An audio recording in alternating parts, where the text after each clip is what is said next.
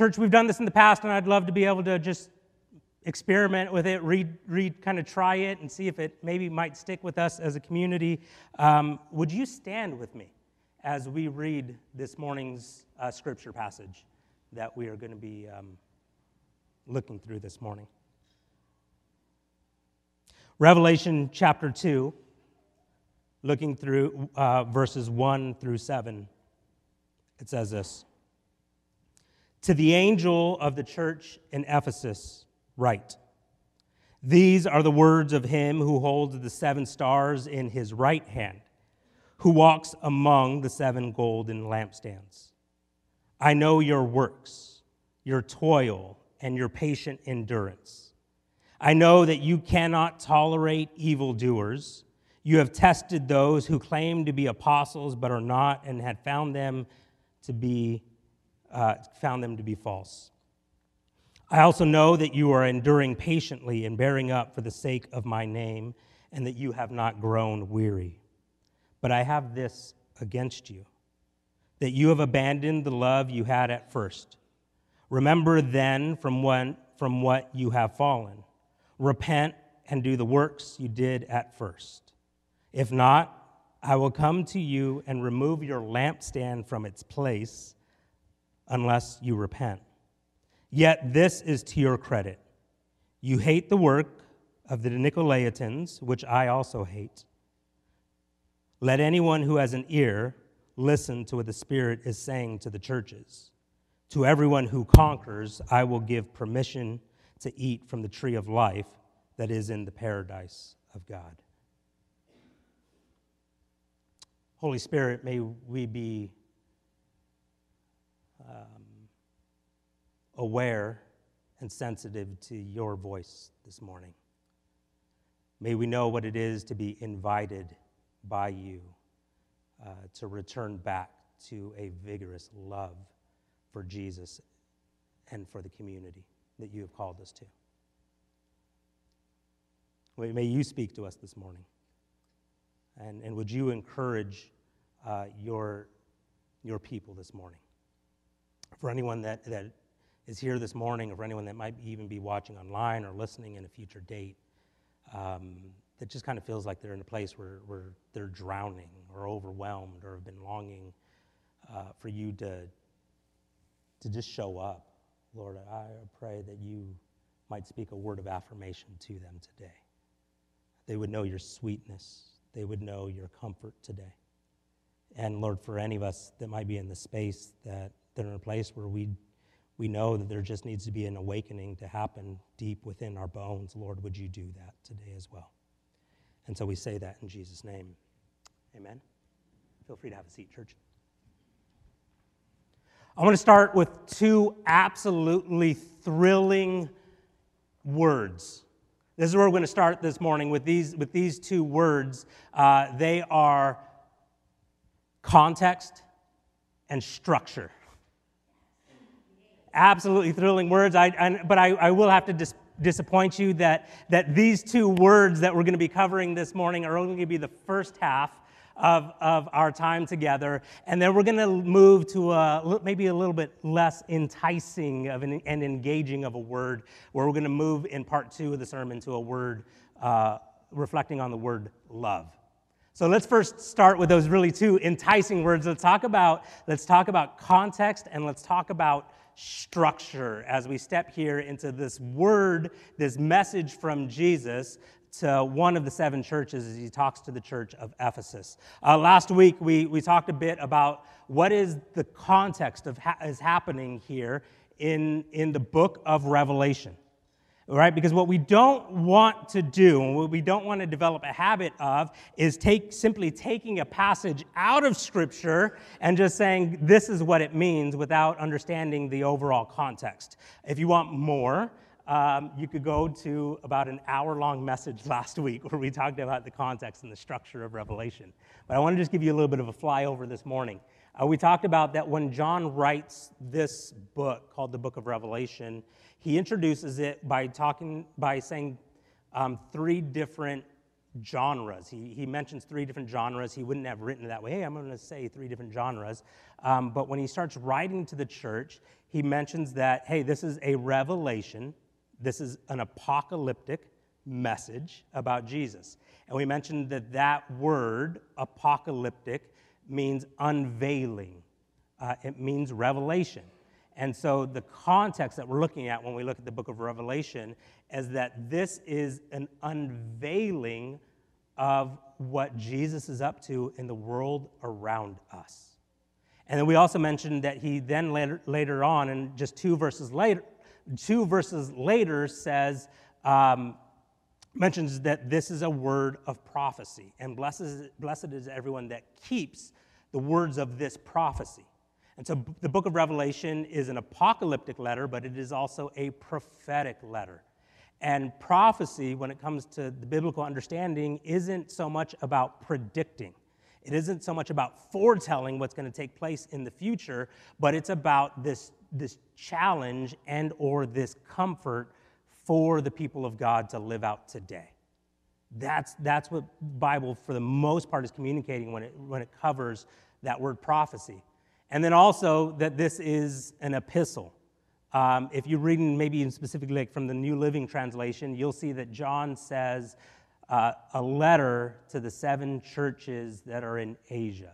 So John says this is an apocalypse, this is an apocalyptic writing, this is a prophecy, this is a prophetic writing, and this is a letter, this is an epistle. And the way to summarize that is that this is a word from Jesus to his church, and Jesus is speaking through the heart and the imagination of John. And John is a pastor, John is a theologian, and John is a poet. And it's those kind of 3 understandings of who John is that gives you a better understanding of what's taking place throughout the book of Revelation. So the book of Revelation, written through the heart and the imagination of John, is going to be pastoral, right? It's going to be deep, and it's going to be caring for the churches. It's going to be theological. John's mind is just so filled with Scripture, and everything that he's writing is just like he's saying, it's like this, it's like this. And when he's saying what he's seeing from Jesus, he's pulling from understandings from the Old Testament, and he's using that imagery there. And John's a poet. John is like, it's his mind and his imagination, it's colorful and it's vibrant. And when you read through the book of Revelation, you'll see that it touches all of the senses. You'll see that he'll talk about what he's seeing. He'll talk about that he'll describe incense, like there's smells to it. You'll talk about the things that he's seeing being touched. You'll talk about the things that he's hearing, right? So the book of Revelation is meant to engage all of the senses. It's a book that's to be experienced. And it's believed that when this book was read to the church, is that it was maybe even more like performed. That it was people that were memorizing it and would communicate it with a sense of passion and flair to how they read this letter to one another. A little bit more about context, excuse me. We're going to talk about geography. We're covering history, we're covering geography. Maybe we'll get into like a math test after this. So John was on an island called Patmos, and when he writes to the 7 churches, you'll see that he first starts with Ephesus, and then the next church that he writes to is Smyrna, then Pergamos, and so he just moves in a counterclockwise way. So that's the order that he writes to the churches in Revelations chapter 2 and 3. That's the structure. That's why we know. So it's not like level of importance or who does Jesus love more or anything like that. It's just that this is the flow of how the person that was carrying the letter would have visited the churches. So from where John was at, in exile on a land called Patmos, the messenger would have first went to Ephesus and then would have went to Smyrna and then just made that round trip. They were on a road trip. And one of the things that I think is worth pointing out when we look at this is And to some level, it's kind of like you're reading someone else's mail. Because in this book, you're getting very specific words from Jesus to specific churches. And when we start off here, John starts by saying, hey, this letter, it's from Jesus, right? And he's quoting Jesus and saying, this is from Jesus to Ephesus. And as he's writing to Ephesus, it's a very specific letter. And what might have felt awkward from our understanding is that when he goes to Smyrna, whoever's going to be reading this letter to Smyrna would have still read that letter to Ephesus, that was to Ephesus. So they would have been standing in front of Smyrna, and they would have heard the words of Jesus that are being spoken to Ephesus. And here's what I've absolutely just loved, that the way that theologians and biblical commentators have reflected on this. No church alone gets to understand and hear from the fullness of Jesus apart from the rest of the church. And it's this understanding that we, as followers of Christ, it's together that we hear the voice of Jesus. That it's together that we learn about his pastoral, loving heart and even words of critique. And so it isn't about the churches being in competition with one another. It wouldn't have been received in a way where Ephesus is like, that was pretty rough, but at least we're not Smyrna. Right? That would not have been how this was received.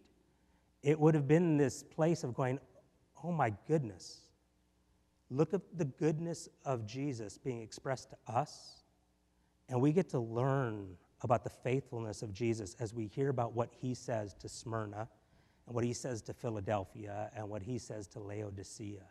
We get to experience the fullness of who Jesus is. Let's move to this next really enticing word called structure. Because here's then what you'll notice when each letter is being written to the churches. So Revelation chapter 2 through chapter 3, there are 7 different letters within those 2 chapters, right? 1 letter to each of the 7 churches. And what's absolutely just beautiful about this is that when Jesus starts off and he says to Ephesus, he mentions that to Ephesus, from him who holds the 7 stars and who's by the 7 lampstands.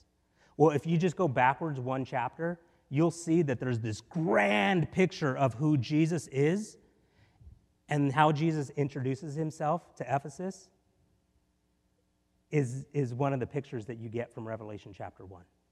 And when he introduces himself to Smyrna, it's like he takes one of the descriptors of who he is in chapter 1, and he uses a portion of how he's described as he talks to Smyrna.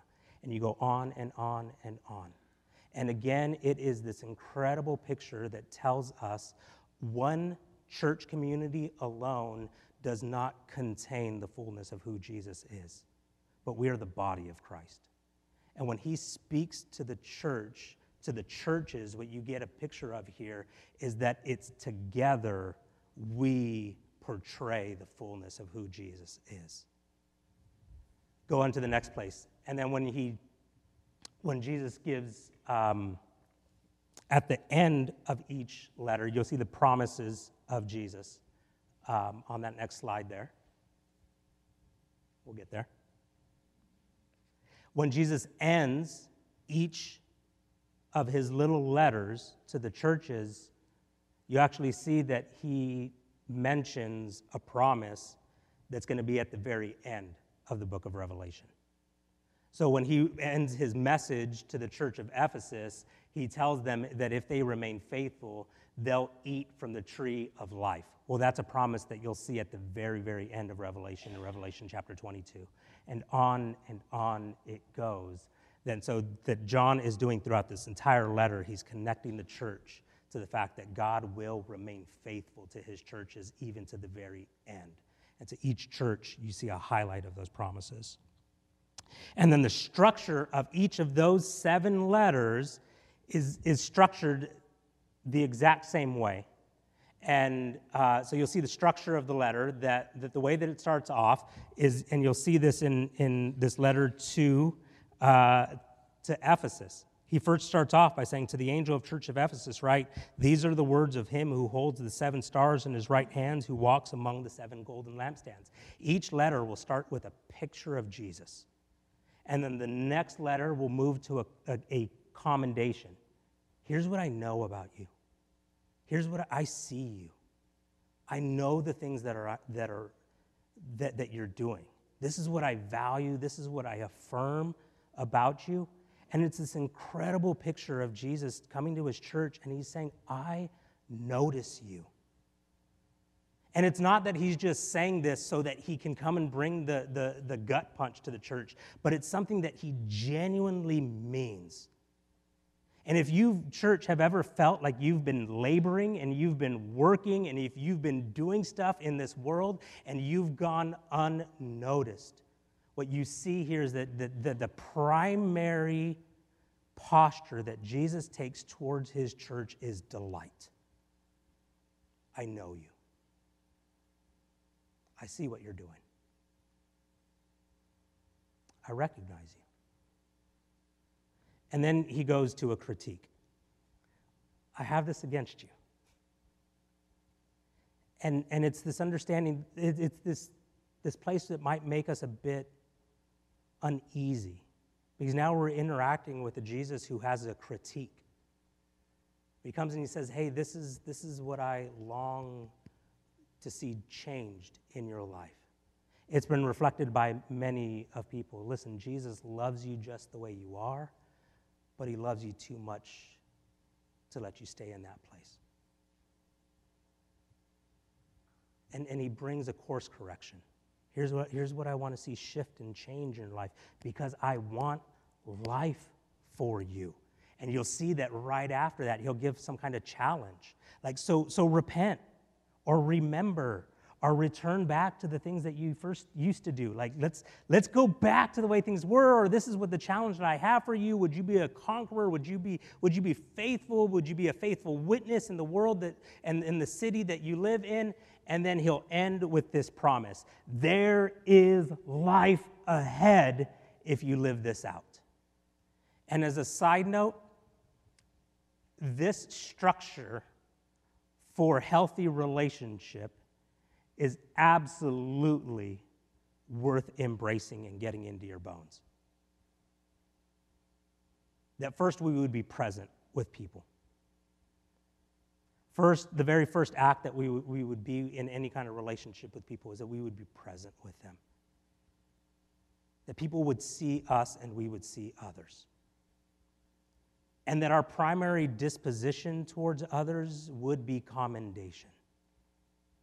That we would actually speak words of affirmation and love and encouragement to the people around us. And it's when those two things are established, then critique can come. Right? Like that there is this like, I've noticed this. Like, let's use, for those of you that have been in emotionally healthy relationship courses, I've noticed this and I prefer that it would be different. Right? But then it's returning back to relationship. And the challenge is that, hey, let's work on this together. Let's work on this together, and then there's promise. That it's and so what you see Jesus demonstrating to all the churches here is healthy relationship. I'm available to you. I love you. I notice you. I see this. I see what you're doing, and I appreciate who you are. Here's the critique that I have, but let's return back to a relationship. There's life ahead. There's life ahead. And will we just be a people that get that into our bones, that when we have relationship with others, that it's that kind of sandwiching that would take place. Relationship. And then, critique, and then relationship. And Jesus just lives out for us in incredible ways and demonstrates for us in incredible ways what it is to have a healthy relationship. I want to take a little bit of time, about 5 minutes today, And this may feel a bit awkward. This may feel a bit strange or new for some people, or for some, it may just feel like a just breath of fresh air. And what I want to do is I want to take this structure that Jesus has as we get into these letters to these 7 churches, and I want us to just actually make it really personal. Let's also be a church that knows what it is to hear the voice of Jesus being spoken to us. And so what I want to do in this kind of structure is I actually want you to, maybe if you have a journal and a pen, or if you have an application on your phone that will allow you to take notes, and we're going to sit here for a little bit, and I'm going to ask questions that are taken from this structure that might hopefully help us hear the voice of God in our lives. And so you'll notice it'll come up on the screen. The first question that I'm going to have is, I'm going to read the questions, and then I'm going to have us sit for like 45 seconds and see if the Spirit of God actually might be saying something to us. So here's what we're going to do. Again, if you have a journal, if you have a pen, if you have a really long forearm and a pen, listen, we want to hear the voice of God as a community and as individuals. And so let's take some time and let's actually see, using that structure, if God would want to say anything to us today. So, you don't have to have a question. They're all kind of, as you look through the structure, by the way, you don't have to have an answer for every sub-question. It's just that you may have an answer for one of the set of questions in that section. That's kind of what I'm looking for. Let me ask it a different way to see if it kind of prompts anything else within you. Okay? So, who is Christ to you right now? What aspect of Jesus might he want you to see? Let's take about 40 seconds and just sit with that.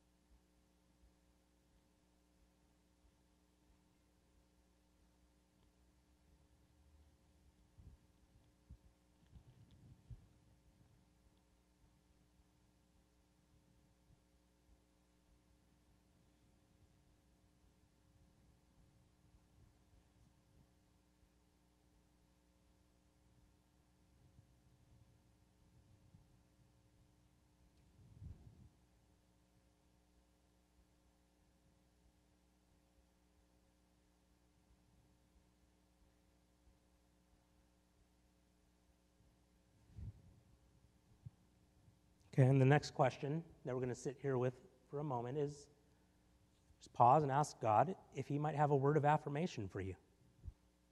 Sit in that, and a way to ask it maybe another way is maybe you can ask him, God, is there an area in my life that I'm getting it right? Or do you have any encouragement for where I've been faithful to you? Would you sit for about 30 to 45 seconds with that and just ask?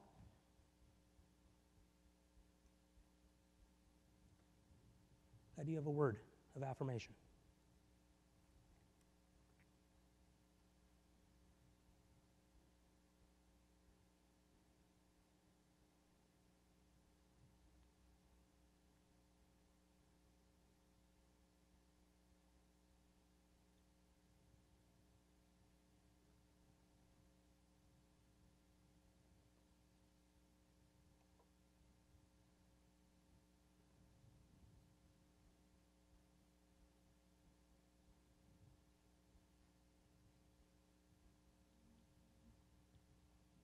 Okay. Maybe now we'll go to the next one and ask the Lord, is there a course correction that I need to make? Is there anything that your Spirit would like to hide out, that would like to call out for me? Lord, do you have any course correction for my life? Would you sit and ponder that?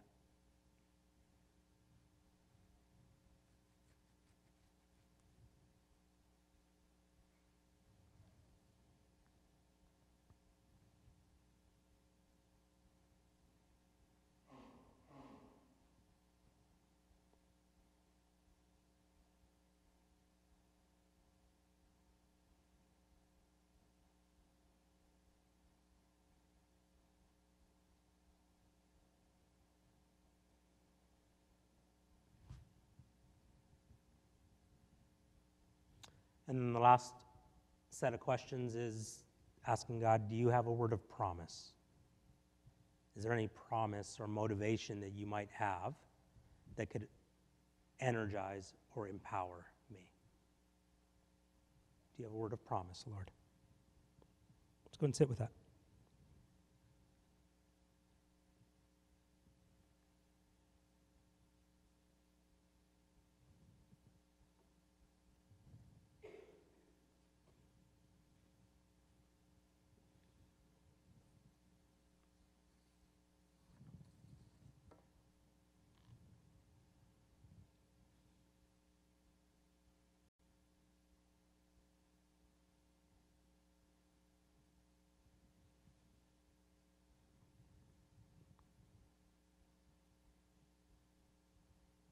And in church, that's what I would encourage you to do is take those set of answers, or maybe whatever it is that you might have sensed God be speaking to you, and I would chat with a friend about it. And I would work through that with them, because as we hear the voice of God, I really believe that the voice of God is best heard in community, with a community of people that are dedicated to understanding and opening up the Scriptures. If you'd like, I would love to be available to you personally if that's something you'd want to explore together. But I think it's a good posture for us to have, that the Spirit of God might be wanting to speak to us. And I think that these sets of questions may give us a wide range of ways that He might want to be speaking to us. Let's move to part 2. Let's talk about this word love. Let's talk about this word love. Jesus comes to a church called Ephesus, or in Ephesus, and he starts off, this letter to them starts off on a high note. He writes to them and he says, listen, I know your hard work. I know that you are rooting out false teachers and people that claim to be apostles amongst you, and then you're not putting up with that. And I recognize that you're enduring hardship. Like this church is Jesus starts off with this high word of commendation and encouragement for them. Like, I see that you're serving. See that you're making a difference in your city. I see that you're diligent in gaining sound understanding of Scripture. Right? What you recognize about where Ephesus is at, they were in a city that was teeming with worship of the Roman gods. Right? Where Ephesus was, then it was a hotbed for spirituality. Everyone in Ephesus was spiritual. And so what you see here for Ephesus is they were diligent in understanding who Jesus is and who all these other gods were that were worshipped in their city. And so they were resolute and they were wise in their understanding of Scripture. And this church endured hardship. That you imagine that if the common way, that the status quo in the city around them was the worship of the Roman gods and emperor worship, to be this community of people that were going around and saying Jesus is Lord and Caesar is not, that would have created a lot of tension and conflict for them in the marketplace. And so Jesus comes to them and he lets them know, I see it, church. I see how hard you're working. I see how intent you are on understanding Scripture. And I see how faithful you are in the marketplaces.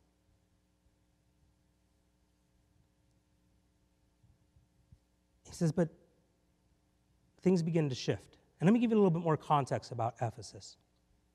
When we look at them, here's what we know about Ephesus from reading through the rest of the pages of the New Testament. The pastors of the church of Ephesus were the Apostle Paul, St. Timothy, and John the Beloved.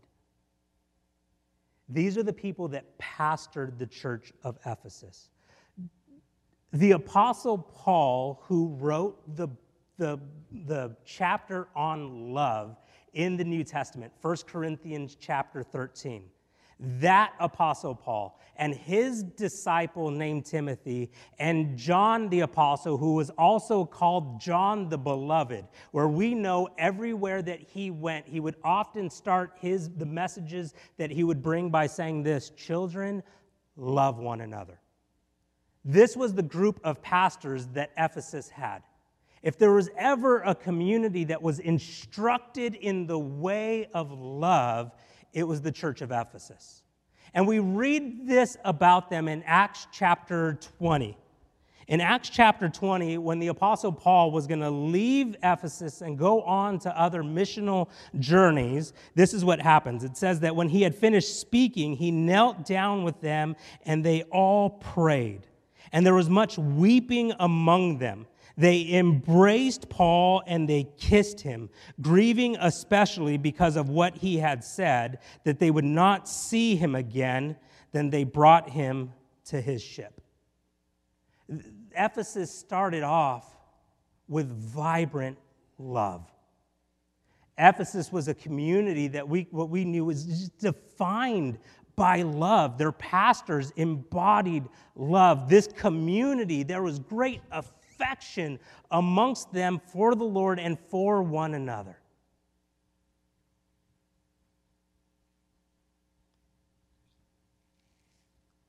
But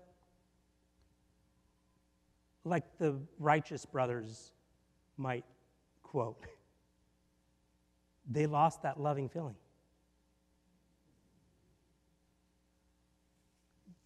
There's something took place where there's no more tenderness about them.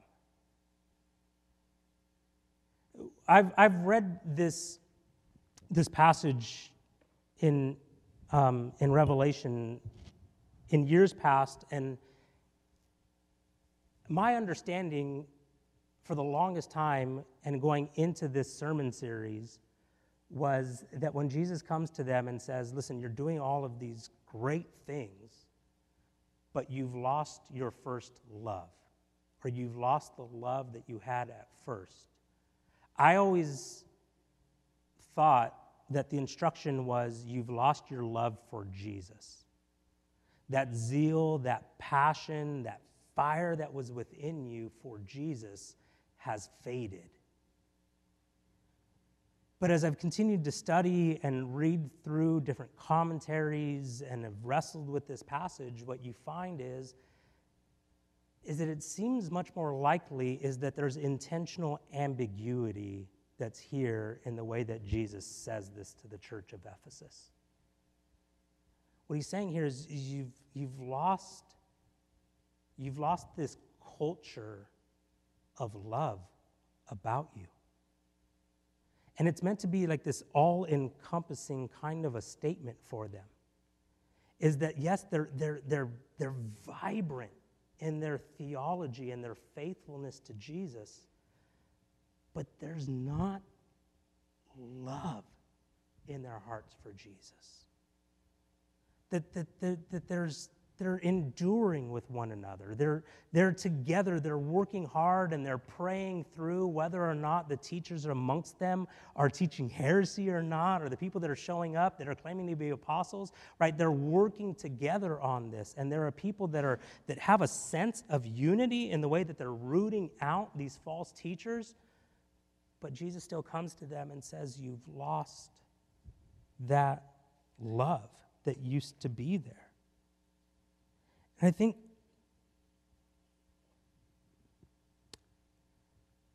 what's taking place here is that Jesus is coming to this church and he's letting them know, listen, yes, you should serve and you should live missionally.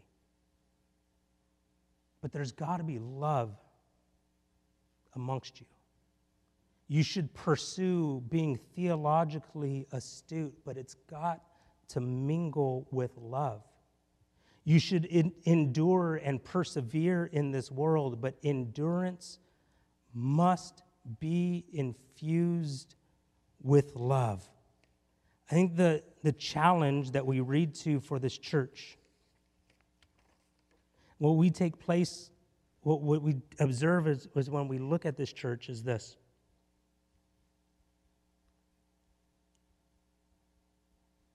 We might have seen a church like this, and we might observe Ephesus and think, man, look how much this church does. Look at the difference that they're making in their city. What an incredible church this is, because we can track how much they're giving missionally. We can track how many service hours they have within their city.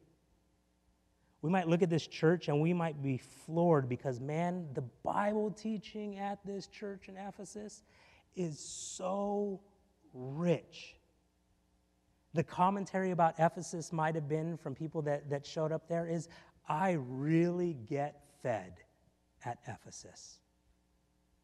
The scriptures are exposited. There is such a great understanding of the Word of God there. We might see a church like Ephesus and think, my goodness, what a faithful people. What a people that are living righteously in their city and county. Yet Jesus comes to them, and this is a church that serves passionately. And that this is a church that knows the Bible. And this is a church that lives faithfully. He still tells this church, because you don't have love, and if you don't repent of that, I'm going to remove the lampstand from your place. Like, love means that much to Jesus, that you can live missionally. You can have rich theology, and you can endure hardship. But if you're a loveless church, you're a lifeless church. That's the word of Jesus. And now it's how much weight Jesus puts on love for a community of believers. There must be a culture. There must be an environment. There must be an ethos of love about a church community. Because you can do all of these great things and we can have great reports. But if there isn't love amongst us, Jesus says that's reason for a lampstand to be removed. And that's heavy. That is so heavy. I take this next area, these points from John Stott on his book that's on the 7 letters to the churches. And so this is Jesus' instruction to them. Listen, you've lost the love that you've had at first. You've lost this culture, this environment of love about you. So here's the challenge. I want you to remember, I want you to repent, and I want you to return. Would you remember? Would you remember? And I think there's 2 parts to that. Would you remember what it was like for your heart to be first captured by the goodness of Jesus? Would you remember what it was like to first fall in love with Jesus and your heart to be set aflame by him? And would you remember what it was like to first come in to the body of Christ? Would you remember the passion that you had? I remember when I first started going to church, it was right around the time that I was also first starting to drive. And so I remember when I first started following Jesus, and I would drive around the city, and I would see people with fish bumper stickers and magnets on the back of their car. And you know what? You know the way that I think about it now is like, oh my gosh, look how you're driving. I can't believe you're driving like that with a Jesus sticker on the back of your car. But the way that I used to view it when I first started going to church was, there's a member of the family. And I remember that my heart just used to leap because it was like, there's a brother that's right there. I used to wrestle in high school, and that was right around the time that I started following Jesus. And the denomination that we're a part of is called Foursquare, which I also, because I grew up in LA County, so I was not very aware of snowboarding brands. But apparently, there's a snowboarding brand called Foursquare. And I was at a wrestling competition, and as I was at the wrestling competition, we're waiting in line, we're waiting to see when our next match is going to be, and there was a guy that was to the right of me, and he had a beanie on, and it said Foursquare across the front. And my heart just leaped. And I was like, dude, you go to a Foursquare church? How cool is that? Like, what church do you go to? And there was just this look of absolute confusion on his face. He's just looking at me like, what in the world are you talking about? And I was like, the Foursquare, like, you don't go to church? And he's just like, it's a snowboarding brand. And I was like, oh, okay. But I remember that zeal. I remember that love. I remember that fire. I remember just like this overwhelming sense of just like, oh, look at the church. Look how beautiful God's bride is. And listen, I know that it's easier maybe for us to say, like, man, return back to the love that you had for Jesus. Because that one's easier, right? Because in a lot of ways, Jesus hasn't hurt us or offended us maybe the way that the church has. Maybe he has. Maybe we've been left confused and hurt by Jesus, and that's a little bit more difficult. But for some, it might be, listen, the church has hurt you and wounded you and wronged you. But remembering, part of that remembering is turning back to the goodness of who Jesus is. And remembering his faithfulness and remembering his love for us in the midst of our own places of brokenness. Would you remember? Would there be this firm foundation of the love that Jesus has for you? I'm going to go a little bit quicker here, but the next thing that happens is that Jesus commends the church. Would you repent? And repent, I'm continuing to find, is an absolutely beautiful and powerful word because I think that word repent can be defined by invitation. That it's an invitation from God to return back to his heart. It's not just merely a calling out, like, look at all the wrong stuff that you're doing. But it's like, no, like, come back to me. Repentance is a turning back to him.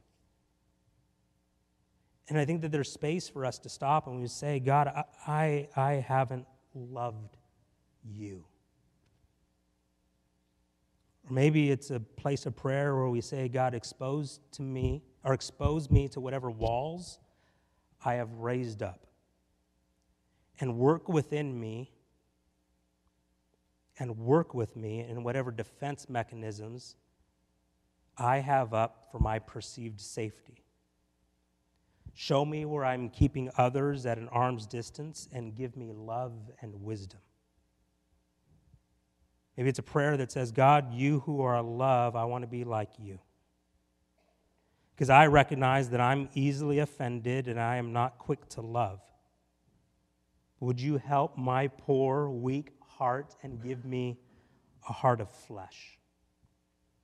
Because I might have real reason to be bitter, but I want my heart to be like yours. Would you return me to love?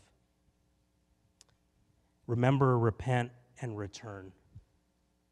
Jesus tells the church, would you return to the practices that you used to have at first? Our first rhythm that we talked about as a church community when we talked about our rhythms of discipleship is that we would be a church that would know what it is to be with Jesus. And may we establish habits and practices amongst us where we know what it is to just simply delight in the presence of Jesus. Not come to him because we have accomplished, not come to him because we want him to do something. Those are all part of following him, but there's this place of just recognizing, God, let it be that I know what it is to come to you and just simply delight in your presence. But also return to practices of where you might establish love and vibrant community with the people around you. Return back to the practices of going out of your way to love the people around you. And maybe specifically for this community, a community that has gone through times of change, loss, and new over the last 3 years. A church community that has gone through its share of pain. Maybe for quite a few of us in the room, it might mean this, that we become the welcoming community for the new people that Jesus might be bringing to us. That the practices that we would return to is this place of saying, what does it look like for God to use me to establish this culture and this ethos of love about us? That there might be names and faces that come to my mind that I miss, but what I recognize is that I believe that God wants to do something new amongst us. So the practices that I want to return to is establishing a loving community. And so I'm going to be the one that goes out of my way to welcome, embrace, and love the new people that God might be introducing me to. May he return us. May he stir something within us so that we would be this vibrant community, defined, known by our zeal for Jesus and our zeal for others. On the night when Jesus was betrayed, he met with his friends. And the act that he did with his friends on the night that he was betrayed is that he washed their feet. And after washing his feet, he gave them this command. As I have loved you, love one another. And as we turn to the table this morning, thanks, Jeremiah. As we turn to the table this morning, I believe that it allows us to have this posture where we get to come before the Lord in prayer and just say, may I know your love for me.